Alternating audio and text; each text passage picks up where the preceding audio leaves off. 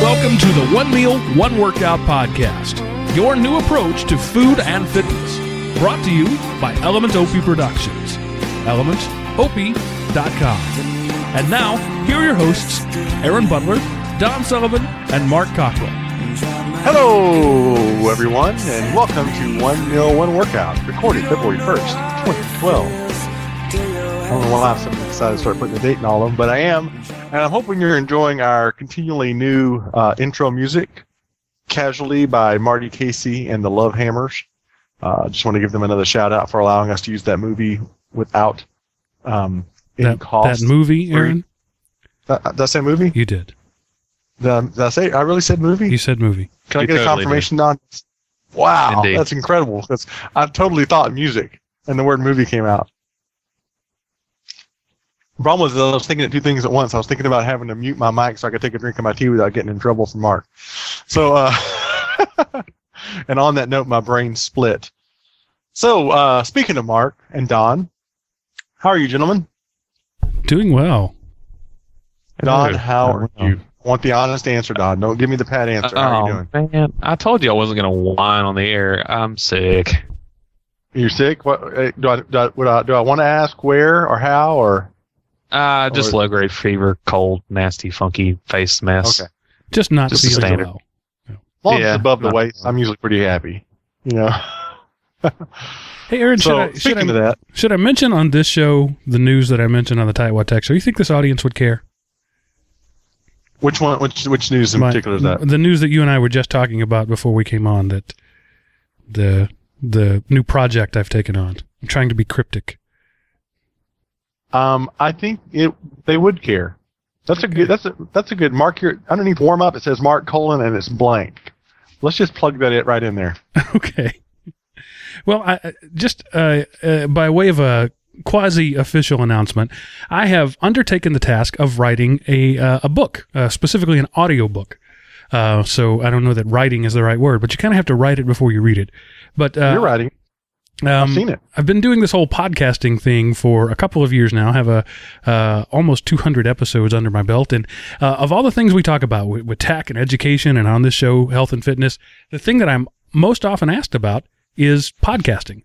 So I've decided to write a tome on the subject.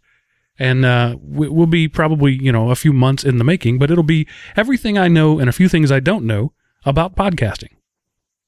In fact, I think that may just be the title. Everything I know and a few things I don't know. Yeah. Everything I know plus some. There you go. That's excellent. Yeah, I've actually read some of the draft of it already. It's exciting. It's going to be a pretty exhaustive, comprehensive work. I mean, you could read this or listen to this audiobook not knowing really what a podcast even is, and by the end of it, you'd be ready to start your own if you're crazy enough to try it. And my reasoning for doing an audiobook is if you're interested in podcasting, and maybe nobody out there is, but if you are interested in podcasting, then you're already an audio person. You're probably listening to podcasts. You're probably into radio and that sort of thing. So I went looking around, and all I could find are books and websites and things like that. So why would you take an audio oriented person and shove a book in their face and tell them, here, do this? So I thought I would give you a book about the medium in the medium that's comfortable to you. Well, the podcast listeners are going to want to consume it in the medium that they're not used to consuming it in. So I'm assuming that when it's all said and done, you'll either make it available as one giant audio file, or I'm guessing probably in 30 or 40-minute segments that you could listen to like a podcast series. Exactly. This 6 CD set available for only $4 easy payments. Just kidding. But wait, that's not all you get. You also get the Ginsu knives available to cut steel and still slice a tomato like a laser beam. Yeah. So We can't I'm keep pretty running excited these about it deals for you. all day, you people. Okay, let's let the joke die. Never mind. If you dial now, you'll get 2 audiobooks. You also get How to Lose Fat and Gain Friends. So, all right. That's exciting. Well, a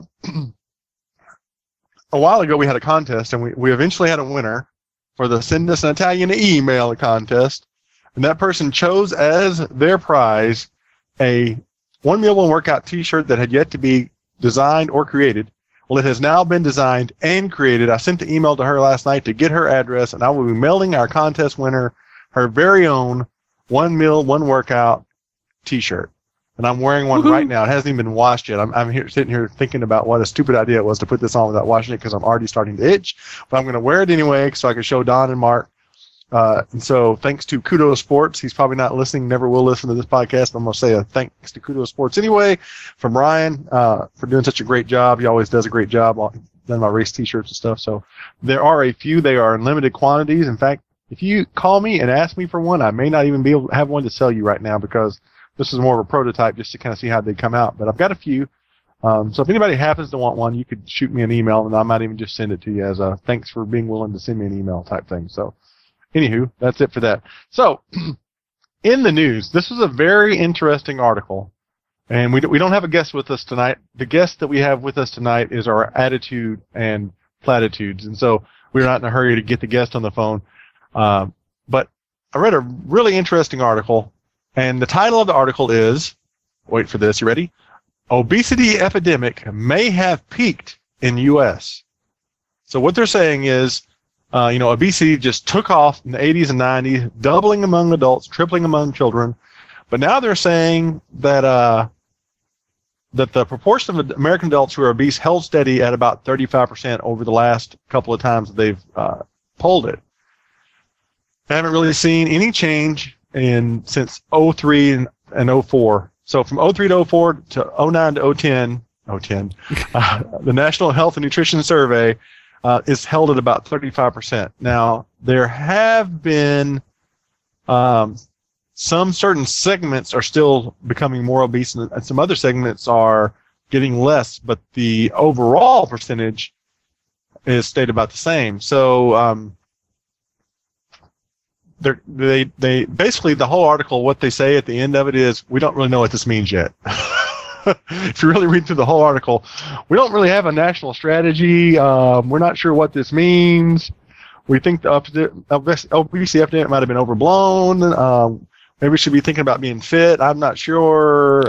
Or one of the takes on it I saw was maybe everybody who's going to get fat has gotten fat. The number couldn't continue to grow forever. Right, we've maxed out. It's not that we've gotten better or curbed it. We've just kind of gotten as fat as we're going to be able to get. Everybody that's not fat is already being active or whatever. So I don't know. I just thought it was an interesting article. Just the whole idea of it was from National Public Radio, so it has to be right. Exactly. Well, with that hypothesis, I'm glad they went with the obesity epidemic may have peaked instead of U.S. now fat as possible. Though that probably would have drawn much, much more attention. And I love anytime there's a story. I was just going to say, I love anytime there's a story, be newspaper, magazine, television, everything but radio, and for obvious reasons, about obesity. They always have these random shots of fat people from the neck down. You'll see a large butt walking by. They can't use their faces. Right. And so I think they're lifted right out of people at Walmart, aren't they? Could be. I often wonder how long they have to go stand on a street corner to get that many shots. Well, it depends how fast people are coming by, because 35% of the time it'll be somebody they can take a picture of. Depending on the area. Yeah, I know what you mean. Which kind of ties right into our topic for tonight. This is going to be more. This could be a great show or a really bad show. I'm opting for a great show. Are you with me on that, guys? Of course. We're going to pick a great show. Okay, great. I can see that happening. And have him say that. Because it's kind of a soapbox show. It's kind of a little bit of a discussion, kind of hashing out something and talking about it show a little more. This is almost a periodic table topic. Could be. We might maybe throw this out there Thursday night, Mark, and talk about it. It'd be kind of fun because we got guys on that show that are not lifelong overweight guys like us three. Yeah. But we said from the very first episode that we weren't going to be afraid of the F word on this show, and that word, of course, is fat. That we weren't going to make any bones about the fact that. I call myself the former fat guy. I'm still big. I'm still bigger than an average guy. I'm still above the average weight of American male supposed to be. Don and Mark, both still big guys. We're all three working toward being more fit. But I was flipping through the channels the other day and saw this extremely large woman. And I mean that I'm not making any kind of judgment call on it, which is apropos for our discussion tonight. She was in the nicest way possible, right? She was extremely large. She was 475, 500 pounds, something like 475, 500.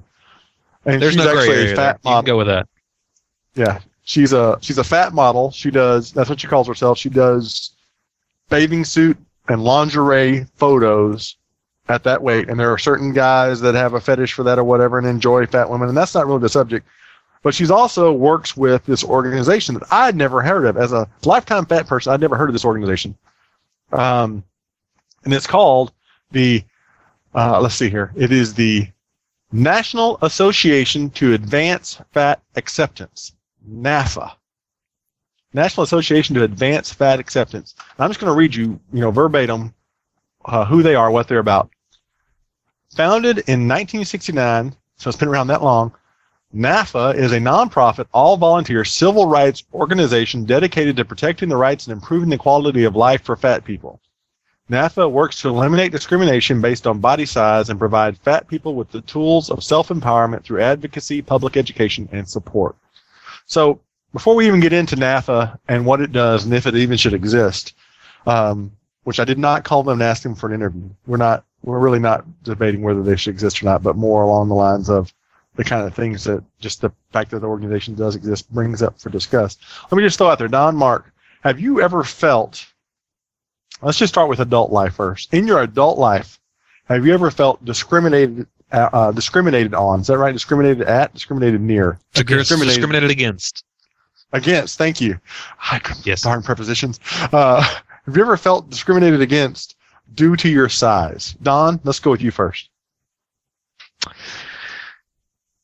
You really can't help but feel like there's something missing whenever you go into a store and they have all these clothes and they just don't carry your size. And okay, now, see, most of the time, as far as an adult, I've always just kind of put that on myself, and it's never been a good feeling. I guess that would be what some people could call discrimination, but I mean, where's the cap on that? And you got to make money. I think that's more that's more of a business decision almost. Right. They chose to target a segment, just like we don't say that big and tall stores are discriminating against skinny people. Exactly. So I know what you're saying though. So so it sounds like to me you're grasping for a place. You didn't feel on a daily basis that everybody you saw was discriminating against you because you were fat. No, there's nowhere that I could point to in my life and say this was unfair and this is because I weighed as much as I did. No. All right. Mark, let's go to you now. I can think of two situations, not specific instances, but situations in which I felt overtly discriminated against. The first of which was before I was married in the whole dating realm. Fat people were unquestionably discriminated against in the world of matchmaking and pairing.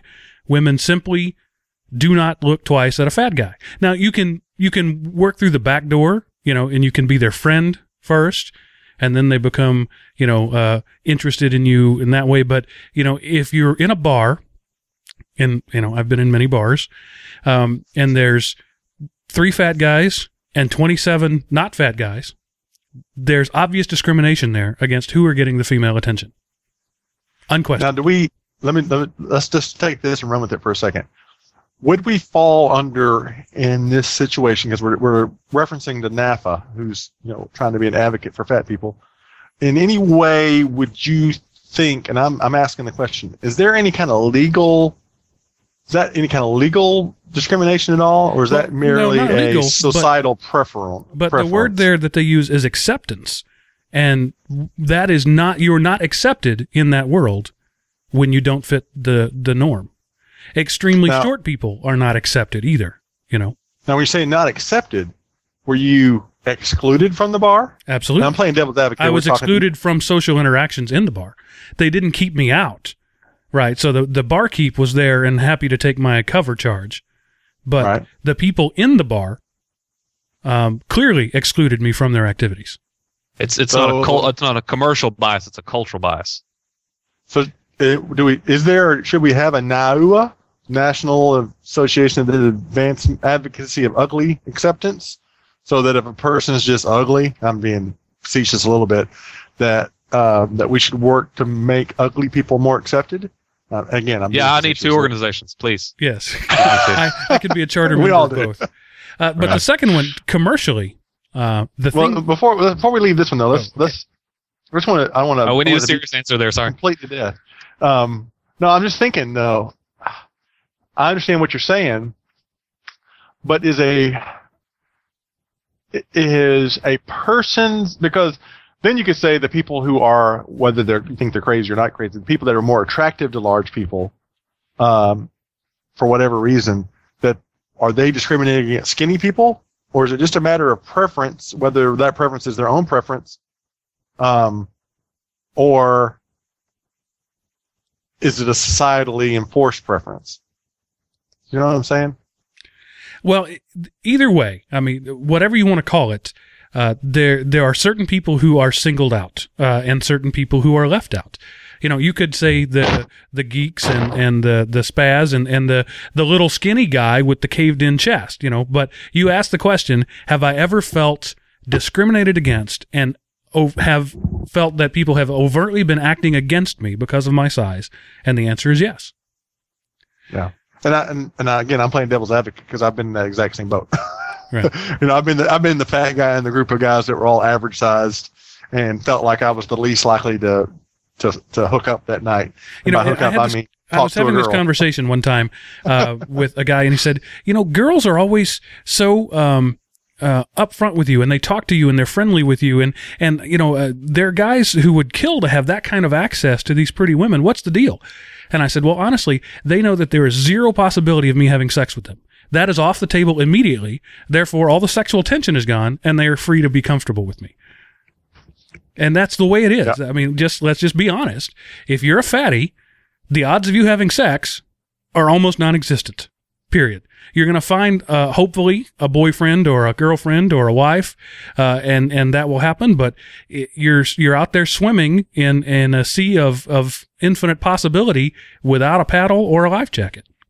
Unless you're rich or a professional athlete or a singer or something like that. If you have some other thing to overshadow your physical appearance. And that's probably true in general. And then you really got to leverage that too. If you're still in Mark's situation where you're just at the bar, no woman, unless you're, again, you got to leverage it. So you got to have on some really expensive suit or pull out this giant wad of cash. Got the bling going. Any woman sees you. Yeah. And then you're dealing with a whole other can of worms there. Right. Well, I would say, in spite of that, just to go back and put a glimmer of hope for any fat guys that are out there listening, all three of us scored big time. Right. We're all married to wonderful people, but, you know, we didn't find them at the bar, did we? No, we did not. No. But I'm just saying, if you're out there listening, you're thinking, go ahead, Don, what were you saying? So also, I want to say we're not promoting promiscuity or anything, since we are three married, you know, guys. And we're not promoting our lack of promiscuous sex. We're not. That's a whole different show. That's tomorrow night on the Periodic Table. Trying to say we're fat and we can't go out and have sex every night every weekend. And that's not how this works either. So, second situation, Mark. Number two, the one that I still now every now I work in education, so I work around small kids, and I walk down the halls at the elementary school, and a 5-year-old will walk up to me and go, "You're fat." I'm not counting that because, you know, my standard response to that is, yes, I am. Because I am, right. Period. End of discussion. They're just stating the obvious. They haven't learned that they shouldn't do that yet. But the thing that pisses me off regularly and royally is that I am expected to pay twice the airfare that somebody else is because I'm fat. Now, I understand the logic, the bean counter logic behind it. I weigh twice as much. Airplanes are based on fuel and weight ratios. But I am one guy sitting in one seat, and they're going to charge me 2 tickets. That's discrimination overtly. It is. Indeed. Now, and what's funny is you have people like Kevin Smith drawing attention to that, and nothing ever really happened with that, as far as I know. It was in the media spotlight there for a minute, and I think mainly because it was Kevin Smith, and it was almost kind of a, you know, behind your hand. Kevin Smith's actually putting up a fight about this. Nobody's going to take him seriously, but it's Kevin Smith. What is he doing? And everybody kind of wants to see what happened, and then nothing really ever happened. Well, you know, I was on the flip side again, kind of playing devil's advocate and just talking through this. when I was at my heaviest, I rode a plane, and if I would have had the money and the forethought, I would have bought a second ticket in deference to the person next to me, because I was not occupying a single seat. I was occupying my seat, a third of the aisle, and a third of the person's seats next to me. So I should have paid for a third of their seat in that sense. And okay, I can't expect the airline. I don't dispute that, but what if the person sitting next to me is my wife or my child, and they're perfectly comfortable with being that close? I snuggle with my wife on a daily basis. No, I understand that. But what if it isn't your wife?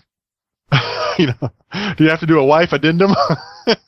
I'm purchasing a block of seats. If I purchase a block of seats, because hotel rooms don't charge me for 2 beds, and car dealerships don't charge me for an extra fat fee because I spill over out of the bucket seat. It's totally wrong and unacceptable. However, again, being a capitalist, I totally get it, but that doesn't make it okay. So, just again, I'm probably going to say 5 more times playing devil's advocate. If you were not flying with your wife or your child, and I sat down in the middle seat and you had the inside seat next to me, or even myself doing the same thing, and you, in sitting down in your seat, occupied part of my seat, do you not feel that then I'm being foisted upon because of your situation? No, again, I paid full price for my seat. Like I said, I totally agree with the concept in terms of capitalism, and I agree, and I would apologize profusely. In fact, I wouldn't fly. I don't fly for that very reason. And it's because it's a situation that is unacceptable, and I get that. Right. But what I could do, you're not going to pay for 2 tickets, and at the same time, you don't want to inconvenience somebody else too. Right. I could fly in first class where the seats are bigger and they have more room, but they'd still charge me 2 tickets. You think so? I know so. Okay, I've never tried to fly first class. My checkbook, one time I said the word first class and my computer rebooted. Yeah, so again, I totally understand, because I think I mentioned on the show before, I had an instance where the last time I flew, when I was really big, I got on, was walking down the aisle, and realized my seat was at the very end, and I got back at the end, and Don was on the inside, Mark was on the outside, and my seat was in the middle. And I just said, sorry guys, and dropped in there, and literally it was thigh bone to thigh bone from the handle on the outside of the aisle to the window. I couldn't even reach down to put my seatbelt on. Didn't even try. I rode all the way to San Francisco, wherever we were flying, with no seatbelt because there was no way for me to unplug it. Arms crossed because I had nowhere for my elbows to go, and all 3 of us just sat there in silence. Of course, you can't see me, nobody on the air, but imagine me sitting there in silence, because that's what I'm doing. Right. And you're all 3 of you are embarrassed by the situation. Yeah. I mean, I had to ask for seatbelt extenders, a couple of times, and that to me is not discrimination. Where do you draw the line of, well, they discriminated against me, they didn't make the seatbelt big enough, and I had to ask for a seatbelt extender. Well, how big do you make the seatbelt before you reach the point of it's no longer discrimination? Where it fits somebody with a 90-inch waist. I'm just asking, again, hypothetically. I think that there are a lot of situations where social mores and business practices are behind the reality, and I think this is one of them. I mean, you just gave the stat, 35% of Americans are considered morbidly obese. That means 1 in 3 people are not overweight, they're fat. But our society still treats us like we're the 2%ers. Yeah. I would say that though, based upon, again, that 35% stat is on clinically obese, which I'm still technically clinically obese, and I fit comfortably in an airplane seat now because I have flown since I've lost weight. So, when do we start making things? Do we have 2 rows of seats that are bigger and charge them the same price, and the airplane just eats the cost that they can't have as many seats on the plane? I don't know. Or do they just allow people of a certain weight to purchase 1 ticket but get 2 seats? And, you have to give a voucher saying I weigh this much. I don't know. I'm spitballing here, trying to come up with a way for this to make this to work. I don't know. But I mean, and again, I'm not disagreeing with you at all, Mark. And at the same, I'm simultaneously not agreeing with you either. I managed to sidestep the entire issue. Now, a talented man, our Aaron. Yeah. I mean, there is no easy answer. Obviously, if there was an easy answer, somebody would already come up with it. Because it is discriminatory against those that are big. Same with people who are tall. Exactly. I'm on that end too, It's not Kareem Abdul. I'm going to take you know. Mark's example one step further, because Mark was still able to get on the plane and Aaron was still able to get on the plane and actually take their flight and go where they needed to go. And I just remembered, which I've tried to mostly block out because that was probably one of the most embarrassing times of my adulthood. But whenever I was my biggest, my wife and I went to an amusement park, which has something to do with a number of identifiers of nationality. Six Flags. And yeah, that one. And paid $50 to get into the park. Yeah. And did not fit in any of the rides. Can't ride any of them. Yeah. I could not ride. I could ride one. If no one got in the seat with me, I could ride the Dahlonega Mine Train, which was the kids' ride. It's the baby coaster. They tried to strap me into, and I couldn't get in and actually put down the safety mechanism. So I thought, well, if there's not a bar in front of me, maybe I can get on Superman, where they have the shoulder harnesses and then they flip you over and you're facing down. And they sat me in the seat and they put the thing down and couldn't get it. Another guy comes over, another ride attendant comes over, and they're both pushing on it together. And at this point, I'm just mortified, and they call over another guy, and all three of them push it. A fat guy in car 4, fat guy in car 4. Everybody to the front, please. Yeah, the line was backing up. Everybody else is in their seats, and there's 3 guys working on me. And finally, all 3 of them push down on it, and it clicks once. And I said, I don't want to ride the ride. Because at that point, I was just so embarrassed, and I was afraid of falling out at that point because I'd never ridden a roller coaster before. So my wife felt so bad for me that she didn't ride a ride either. So we spent $100 to walk from ride to ride with our friends and not do anything that day. Now, I'm 6'5", and a year ago weighed 500 pounds.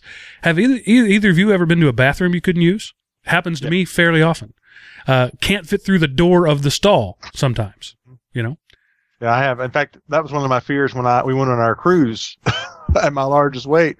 I was afraid we were going to get there and I literally would not be able to use the bathroom in our cabin. Luckily, though, you could actually leave the bathroom door open. I could sit and my knees were actually out of the bathroom door, but I was able to use the bathroom in our cabin because of that fact, because we could just close the cabin door and I could sit with my knees out in the hallway. But yeah, and I actually had the exact same experience down at Six Flags in Dallas. I waited in line for an hour to ride the Batman ride, which is the same kind of thing, a standing harness, and couldn't get my shoulders inside the thing and the harness over the thing, and had to take the walk of shame. So, I don't know if NAFA that's what they're concerning themselves with, because that's more design discrimination in some degrees as opposed to direct personal discrimination. I guess that maybe they have a clear delineation on there. I don't know. But they are, and it seems, again, didn't contact them and talk to them directly, but it seems like they're advocating the acceptance of people being fat versus the inclusion and the, what's the word? What do they call it inclusion is the only word I can think of. It's when you mainstream special needs kids. That's kind of the similar idea. The integration, I guess, of fat people into society in general. I personally am against accommodation. Yeah, there's another. There you go. That's what they call in Georgia anyway. Yeah, I'm against the idea of accepting the fact that people are fat, and I'm not saying that right. Let me try to say it again. Maybe one of y'all can say it better for me. Well, I think I can articulate what you mean. Thank you, Mark. Unlike being incredibly tall, or being a little person, or being blind, or being born deaf, fatness is something you did to yourself. Most of the time. And so it's understandable that people say you're paying the price for your own behaviors. Just like if a crackhead, goes insane and blows his brain out, you feel bad about it and you say it's a tragedy, but you also say he did it to himself. Yeah. Well, I was kind of going a little bit different point though. My point is, I would like to think that I accept fat people as a person and I value them as a person, and I accept them for who they are and where they're at, and I have been one and am one still. but I don't think we should accept the fact that we should encourage people to accept the fact that they're fat and that's just who they are and that's what they're always going to be. Just take away the whole idea that I could be healthier and fitter. I think you're saying that they're trying to eliminate the consequences for being fat. There's been a couple of famous musicians and actors and stuff who have come out and said, I'm just a fat person and I'm proud of it and that's just who I am and I'm embracing the fact that I'm fat. And that sounds good on paper, but I don't think you should embrace the fact that you're fat. Maybe I would embrace instead the fact that you need to make some changes. Maybe you know what I mean. That you maybe to address some things in your life. And again, I'm not saying it very well. I think everybody sitting here at this podcast, and probably anybody listening to this podcast, knows that's a lie. People who are that fat are not happy about it. They can pretend to be, but they're not. Right. So we have a whole organization that's encouraging them to pretend. Right. That whole organization is a group of liars. Like I put in my original notes, which it didn't make it into this, is I think the possible title for the show was it's not just a river in Africa anymore. Denial, you know. Right. Yeah. So what kind of got me stirred up about this group, even to mention them and to talk about it, is in Georgia right now they're doing this thing called Strong for Life. I think we've actually talked about it on the show. It's an anti-obesity program. And they've done some pretty graphic ads trying to encourage parents to take responsibility for their kids and just making people aware of the childhood obesity problem. And so it's some pretty poignant ads, like, you know, kids looking right in the camera and saying, Mom, why am I fat? You know, asking that question and things like that. So they have got another article here. I'll try to throw it in the show notes. It says, fat activists, which that just sounds crazy to me. Marilyn Wan's graphic response to the fat-hating ads. Fat-hating. Just that whole idea, I don't know, is the I Stand ad campaign. And so she's encouraging people to look at a photo and say what they stand for and take a picture of their fat selves and send it in. They've got a Fat Kids United website, celebrating healthy, happy children of all sizes. Stop weight bigotry, health at every size. But they're not healthy. I don't know. Maybe they're in denial again, like I said, or just pretending that it's not an issue to be overweight, that they're setting themselves up for a lifetime of health issues. You know, even if they can pretend to be healthy at 20, at 50, they're most likely not going to be 95% chance. But I don't know. Yes, obviously, even just between the three of us, we've all had instances where we felt discriminated against, left out because we were overweight, fat. But at the same time, I think entire organizations and movements attempting to say it's okay to be fat, to accept and embrace your fatness, I think that's just not positive. I consider myself a recovering food addict. I've had a lifelong addiction of food where I eat too much. I eat for wrong reasons. I eat when I shouldn't, what I shouldn't. If I was an alcoholic, nobody would say, well, Aaron, just embrace your alcoholism. It's okay. You know, alcohol advocate Aaron Butler today in his blog, you would just think that was crazy because it's unhealthy and it's, and it's just not accepted in society. But being overweight is one of the, even though we see discrimination against fat people, it's still one, in some degrees, at least to some level, until we reach, extremes, socially accepted to some level. There's fat businessmen that are successful. There's fat musicians, fat actors, and there's a level of that that's accepted. But you don't see many people out there who, I guess, are willing to stand up and say that, like NAFA, they're saying. I mean, I have a hard time formulating thoughts. That's what happens when you have a 12-hour workday and then try to come home and do a podcast. They're saying that they're trying to help people not be discriminated against and for fat people to be treated equally. That's positive, good. But B, they're also advocating the acceptance of being fat. And I mean, the whole point of the show is encouraging people who are not fit and healthy to try to be more fit and more healthy to whatever level they can do that. So I don't know. Well, let me frame this in a different way. As I've mentioned before, I come from a long line of fat people. My grandmother was a fat people until she got old and had some health issues. And due to having half her stomach removed, basically, and being unable to eat so much, she lost a lot of weight. That then put her on a crusade to see to it that everybody else loses weight. Okay? And when I was 7, 8, 9 years old, she literally said to me, her exact words, where I'm going to shame you into losing weight. I'm doing you a favor by shaming you. And so she'd made every opportunity to berate me, to make fun of me, to point out the fact that I was fat, because she thought that if she made me feel bad enough, I would lose weight. So when you talk about acceptance of being overweight, I think that's what this NAFA organization is fighting against. The people who think it's open season on fat people. It's the last legal discrimination. It's the last thing it's okay to make fun of. You can't make fun of gays anymore. You can't make fun of midgets anymore. You can't make fun of women anymore. You can't make fun of blacks anymore. But fat people, they're fair game. In fact, on their page called The Issues, they have one of their links that says, why do people participate in size discrimination? They believe stigma and shame motivate dieting and other attempts at weight loss. And that's exactly what your grandmother was talking about. And I'm not an advocate of that. And 31 years later, I'm still fat. That didn't work. I guarantee you that would never, in fact, that would make me want to go eat more because I would feel so bad. Exactly. Indeed.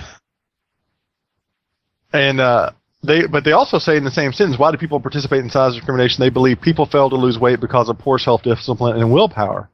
Sometimes that is the case. That was my case. I failed to lose weight because of poor self-discipline and not willpower, just discipline, self-discipline. I just made bad choices and didn't really care.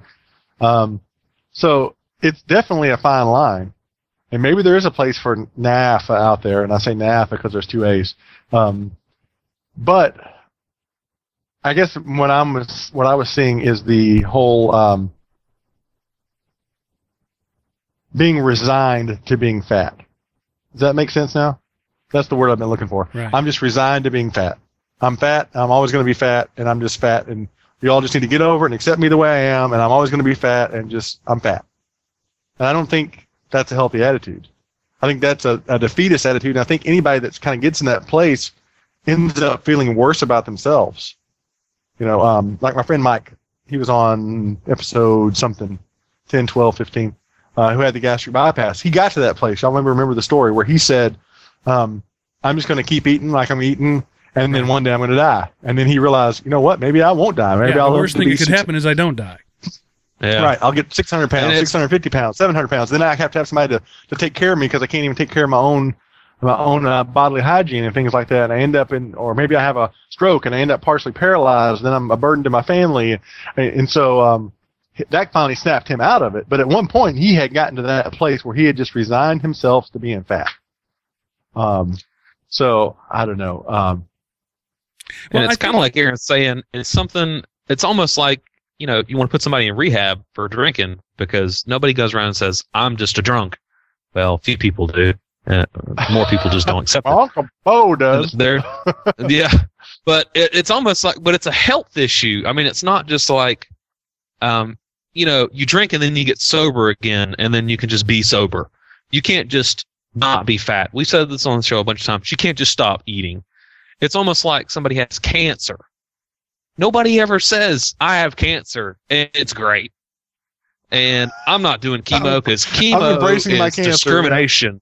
Yeah, I'm embracing my cancer. That doesn't happen. You're unhealthy and you're going to die.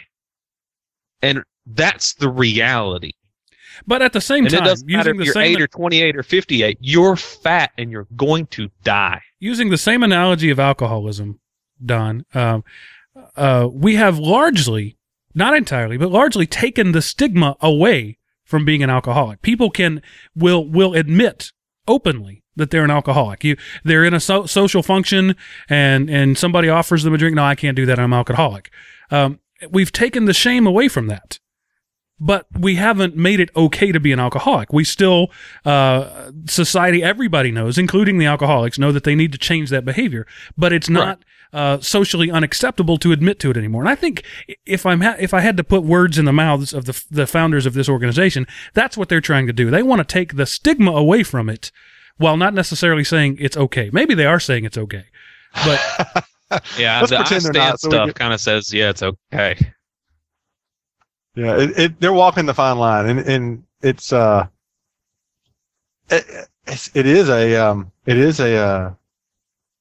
touchy issue. It's tough. I mean, how do you tell a fat kid, of which I was one, that it would be better for him and better for his life and health if he would lose weight, but at the same time make him feel good about himself the way he is? It's tough.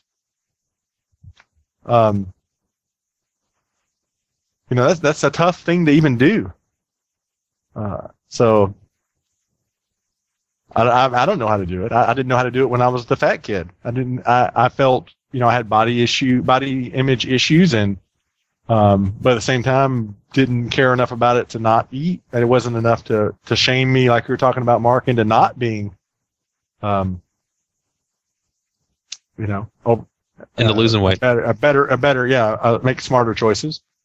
Right. And I think the other side of this that we haven't talked about, and I'll go ahead and put this out there because I've kind of been bashing NAFA for the majority of the show here, is NAFA. If you're an alcoholic, NAFA. If you're an alcoholic, somebody doesn't sit next to you or across from you on a bus and say, that guy looks like an alcoholic. If you have cancer, unless you have been doing chemo and you lost all your hair, nobody says, check out that cancer patient. But they sure as heck will sit next to you and say, that guy's fat. Like Mark said, walking down the hallway at school, that little kid will walk up and point and say, you're fat. And it's funny that it has the stigma that it does whenever it's one of the few things that you can just tell from somebody just looking at them. Yeah, there's no rhyme. Alky 2x4 stumbles on his way through the door. We don't make a big deal about alcoholism in that same way. But at the same time, it's not as obvious. Unless the guy is slobbering drunk, you can't know he's an alcoholic. Mm-hmm. And then maybe he just had a good night. He got a new job and he decided to go party it up or something. You don't know. Yeah, that's interesting because you can't be socially fat. You can be socially drunk, but you can't be socially fat. Yeah. Well, this is interesting too. On NAFA's website, they have a thing called HAES, Health at Every Size. They support the principles of this, and they say these principles are aligned with our mission of protecting the rights and improving the quality of life for fat people. And I'm for both of those things. But instead of focusing on weight as a measurement of health, the HAES approach removes weight from the equation and replaces it with a focus on overall well-being, which includes the full range of body shapes and sizes. I'm okay with that too. We talked about the BMI, how messed up it is in a lot of ways, and that kind of thing. But under the general principles, then, the first one's accepting and respecting the diversity of body shapes and sizes. And I can recognize that. Not everybody needs to look exactly the same. I am not going to probably ever weigh 180 pounds, which is what the government says I should weigh. Don't ever plan to. Promoting all aspects of health and well-being for people of all sizes. That's great. Then the last one kind of makes me go, well, promoting individually appropriate, enjoyable, life-enhancing physical activity rather than exercise that is focused on a goal of weight loss. So it doesn't say they're against exercise with a goal of weight loss, but they're not going to promote it. They're going to promote enjoyable life-enhancing physical activity. Ping pong. Yeah, I don't know. You're not going to lose a lot of weight playing ping pong, but it's enjoyable. I was going to say, you're a little limited whenever you get into the upper ranges of stuff. I know this from experience. If you're 350 pounds, you're going to have a hard time getting out there and running, because I sure did. Yeah. Yeah, I know for me, I was a lot of our listeners may or may not know. In fact, that's almost guaranteed they will or will not know this. But I was a youth pastor for many years and did quite a bit of public speaking, in front of my youth group, other youth groups, churches, youth camps, things like that. And almost without exception, every time I got up in front of a crowd of people to talk, my own weight was something that would come at least initially be in my head at the beginning of it. I'd be concerned about my clothes being sloppy because fat slob goes together. Exactly. So that I was totally confident in my ability to do the task, I was confident in my ability to get up and do what I was being tasked to do, whether it's in professional or church setting. But it was one of those kind of things where I hoped that my appearance didn't shout louder than my message. I didn't want people focusing on the fat guy whose shirt tail was hanging out or had the food on his shirt or whatever. So.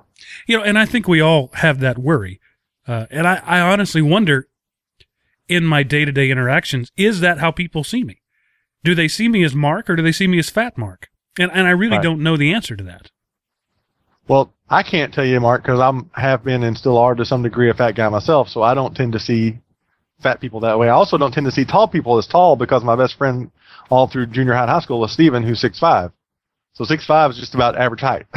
You know what I mean? So if you have to be taller than 6'5" before I start thinking you're tall. And one of my great friends now, Joshua, is 6'5". So that's just kind of like average height for me, 6'5". I don't really think about being that being tall. Yeah. It's funny now. I've had a few people still say things to me like, "Hey, see you later, big guy," or in a cordial kind of way. And I almost want to say, "Hey, I have worked a year and a half to not be big guy anymore. Can you at least say, see you later, not quite as big guy, or something? Give me a bone here." What'd you say, Mark? Pick something else, right? Yeah, anything. Yeah. So yeah, that's the thing. So I don't know. Obviously, we're on a podcast with three laymen here who have no formal education about fat or fitness other than a lifetime of being one. I don't know that we can come up with a quintessential answer of the whole issue tonight. Obviously, we can't since nobody else has been able to. I was just curious as kind of where it hits you guys, where NAFA and discrimination kind of hit your heart. I never really felt, other than the social boyfriend-girlfriend thing that Mark was talking about, I didn't really feel, nothing comes to mind other times of being kind of excluded, discriminated against for being fat. Growing up, I felt like my friends accepted me, didn't think of me as their fat friend Aaron. I felt like in college I wasn't the fat trumpet player Aaron. I didn't really associate myself as being the big guy. But there are all those times throughout your life where you have those moments that you dread. Those things that are coming, like in band when it's time to have the uniforms handed out. I'm sure you dreaded that day. So maybe you didn't feel discriminated against, but you knew that it was going to be an ordeal that you didn't want to go through. Oh, going to get a tux. Right. There's a good one. Going to get a tux, and having the person have to have me hold the tape so they could walk around me to the other side, and then the tape not even touching the front, and then having to hold the tape and then make another thing to measure across because their 5-foot tape, whatever, wouldn't go around me. A 48-inch tape or whatever it was. So those are not fun. Going to the doctor and getting on the 350-pound mechanical scale and knowing it won't measure you, and then telling them I weigh more than 350 pounds and just not even getting on it, those things. I don't know that I ever felt discriminated against. I think I felt shamed, but I never felt judged by the nurse or judged by Guido at the tuck shop. It was more self-shaming. Maybe that's what NAF is trying to do, make me feel better about myself in those situations and just accept the fact that at that moment I'm fat and there's nothing I can do about it. I don't know. Maybe we can try to get somebody from NAF on the show. That'd be awesome. We could ask them this question. What are you really trying to do? You're trying to say it's okay to be fat?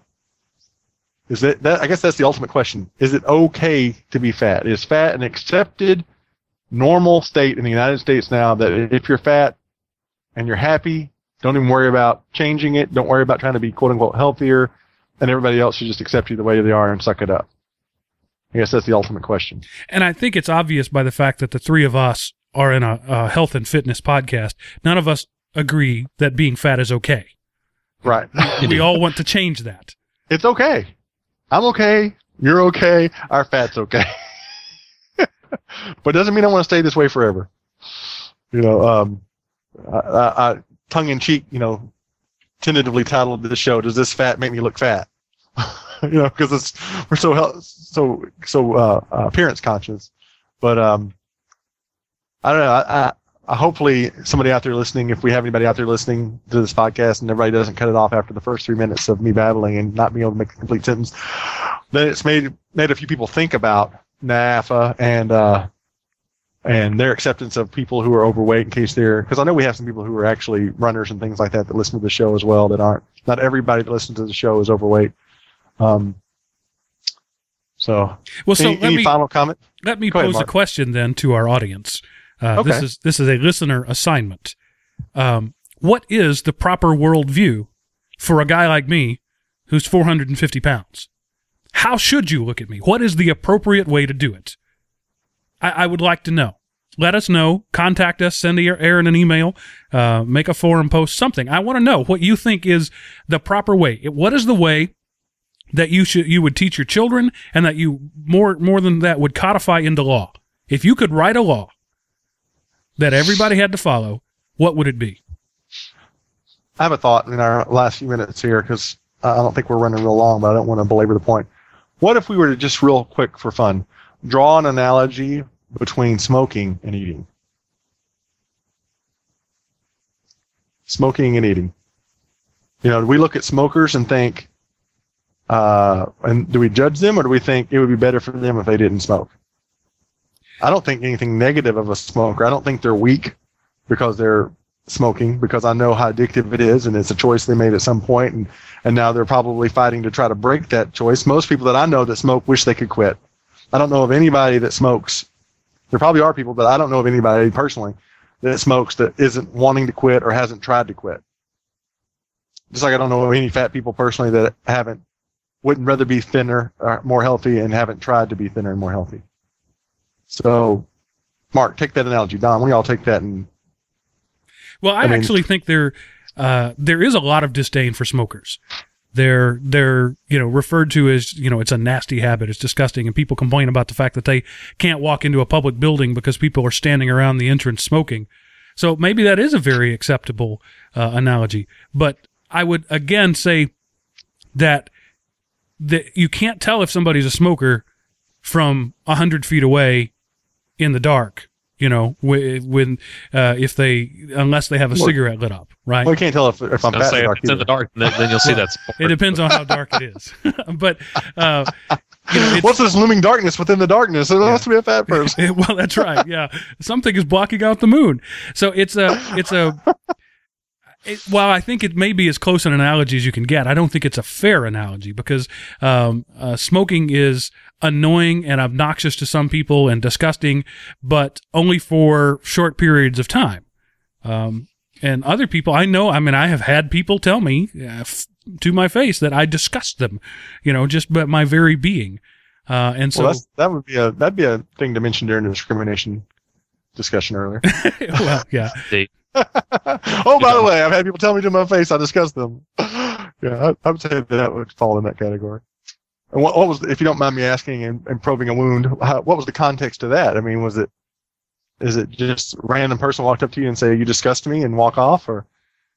Yeah, it's actually happened a couple of times, but social situations, I finally work up the nerve to ask a girl to dance, and that was her response. No, you disgust me. Oh, that's a nice one. Which, maybe not want to dance with her very much anymore. Yeah, at least one of the girls that I asked was nice enough to say, I'm going to the dance already, and you're going to the dance already, so I'll just see you there. Right. Thanks for letting me down so easy. I feel so fine about that now. I'm perfectly happy with that response. Yeah. So, but anyway, going back to your smoking analogy, would it be okay to make a law that says you can't be fat in the city limits of Dallas? Because they're working on a law that says you can't smoke in the city limits of Dallas. So if we equated those two things, would it be socially acceptable to make a law that says you can't be fat in the city limits of Dallas? If you can't be fat in a restaurant. If your fat could jump from one person to another if you got too close to them. Right. Yeah, there's no such thing as secondhand fat. Right. Nobody's ever blown cholesterol in my face. I'm not throwing my food at people in the restaurant as I'm trying to eat. Yeah. Right. But yeah, that's a good point. That's probably where the analogy diverges. But we do discriminate against smokers as far as we won't let them smoke on a plane. We won't let them smoke in a restaurant, that kind of thing. So I was just wondering if that would be similar. So anyway, if you have... So the analogy there would be that fat people can't eat at a restaurant. Yeah. Right. That's what I said a second ago. Yeah. But it's, I've seen some people eat at restaurants that I wish I didn't see. There's definitely no perfect analogy for it. Because again, you can stop smoking, you can just quit, but you can't stop eating. You can't just stop being fat. You can't, you can't tell somebody they can't be fat within the city limits of Dallas. And there's no perfect analogy. So it's definitely its own piece. And maybe that's and maybe that's why NAFA exists and tries to push this thing, because there's not really anything else out there like that. Is it getting more sheep-like to anyone else? Sorry, that's just NAFA. I've ruined my own point. Yeah. So if you're out there listening and you're yelling at your iPod, Aaron, you're an idiot, or Mark, you should pay for 2 seats, or Don, I can't believe you sound like a sheep. Whatever you're yelling at the iPod, don't just yell at the iPod. Take 30 seconds. Send us an email, AARON@onemilloneworkout.com. Go to the forum to elementop.com. And let us know what you really think about this, because this is obviously a topic that's very close to home for all three of us, right, and something that I really want to understand in my own heart. I would like to think that I am not prejudiced against a fat person. I went and visited Mark over, when was that, Mark? Over the summer? The fall? Yes. Right. It was the fall. Yeah, and you were saying how people see you. I saw you, I didn't think, hey, there's fat Mark. I thought, there's Mark. I didn't think at all about anything other than the fact that you didn't have any shoes on, I think, when you came to the door. That was the only thing I noticed. I don't know why I noticed that, but Mark doesn't have any shoes on. That was just something that came to... I don't wear shoes in my own house either. If you came to my house, almost without a doubt, I will not have shoes on. It was kind of funny. So if you have an attitude, an issue, a question, or a thought along that, I would love to hear it, because I'm an advocate of people being healthier. And it just so happens that most of the time, to be healthier, you need to shed some of the pounds. I'm really not as worried about the weight. I use weight to track my improving health as opposed to an arbitrary number that I'm trying to get to. And I think all three of us are in that boat. I really don't care what my final goal weight is if I feel healthy and fit and able to do what I want to do. Who was that? Was it Jason Carver, one of our guests on the show? He said his definition of fitness was being able to go do what I want to do when I want to do it, whatever that may be. And so that's kind of what I'm shooting for. So, Don, if you were going to try to help somebody, this is a smooth big market segue, trying to help somebody eat better, what would be one of the meals that you might recommend to someone? Well, Aaron, my wife and I have been doing some Weight Watchers. We've been doing the Weight Watchers, and we found an excellent recipe on WeightWatchers.com. I'm sorry? I said, are you a fat hater? You're kind of doing Weight Watchers, that anti-NAFTA organization? NAFTA. Yeah, they should call it Fat Watchers, because that's what they're doing. Anti-fat type, yeah. Just pointing out all that fat on you. Yeah. They have a delicious recipe for slow cooker red bean sausage and rice soup. And now I will say, I'm not a red beans and rice person. And this is whenever I saw the recipe, I thought that was what this was, and it's not quite. It's more of a rice soup or rice stew that has red beans in it and has good sausage in there as well. And I know a lot of times folks think that healthy food is not tasty, delicious. There's not a lot of flavor to it. This one, you can really throw in some flavor. It's got chicken-based sausage in the recipe, but you can actually swap that out for andouille if you would like to get some spicy in there. You can also throw some cayenne pepper in there. There's some good spices, and it's great. I will say to definitely read the notes and get the converted rice, because the rice can end up being mushy, and you may even want to just throw the rice in for like the last 30 minutes or hour if you're really anti-smooshy rice, and make sure your rice still has good texture. But other than that, it is a delicious, delicious recipe. And I don't mind soupy rice, so it worked out great for us. I thought it was fine the way it was. So, but just letting folks know to try it a different way if they're not that type of person. Wasn't he a 50s comedian, Soupy Rice? Oh, it was Soupy Sale, sorry. Totally random, Close. Useless comment. So I'll have to try that. I love red beans and rice and sausage and things that are cooked slowly. So that's hit all my hot buttons of things that I like. So excellent. We're big slow cooker people. We love our crock pot, as some folks refer to it in the South. And it's great to just throw all this stuff in there and just let it cook all day and come home and smell a delicious, delicious meal. Especially on blustery 80-degree days in the wintertime like it was here in Southeast Georgia today. Going with the everything in moderation mindset, just yesterday we had country ribs cooked in the slow cooker. Grab some country ribs, throw them in the slow cooker, pour some barbecue sauce on it, hit it low, and come back 10 hours later, and they're awesome, and it took zero effort. Little fatty, but chase it with lots of broccoli and good veggies, and you're good to go. Nice. I don't know that it's a healthy recipe, but it just came to my mind. Well, I think anything you can come up with a healthy recipe that's easy is a win-win, because one of the main complaints I hear from people when they say about trying to eat healthier is it's too hard, it's too much work, it's so much effort, and it really isn't. It takes a little more effort to find some decent recipes sometimes, but it's not really any more difficult when it comes right down to it. So, Mark, I've already taken half of your thunder, so I'm going to take the rest of it before you can give the night off. ElementOP.com is where you can go to find the forums, all the other wonderful podcasts that are on the Element OP network. And that's Element as in the periodic table and OP as in Taylor. We have forums there. You can check out some of the other podcasts like I already mentioned, or you can just go to 1millionworkout.com, which will also lead you back to that wonderful website. And we'd love to hear from you and find out what your take on this subject is. This isn't something we're going to discuss a lot. We all kind of fall to some degree on the same side of the fence, obviously, because we all want to be healthier for ourselves and for our families. But yeah, it's definitely a subject worth discussing. And so, yeah, that's it, I think. Don, Mark, you have any final thoughts on that, or are you done? Are you like the crock pot of red beans, sausage, and rice? You're done. Well, I just will say one thing. You were saying that if you're yelling at your MP3 player and want to send us feedback, yes. If you happen to be using the Element OP app, you could do it right there from the app while listening. Awesome. Or if you go to elementop.com, there's a button up in the right-hand corner. You can click it, put in your phone number, and Element OP will call you. OP will call you, and you can leave a voicemail, or you can dial 559 I am OP. Mark? I am OP. Yes.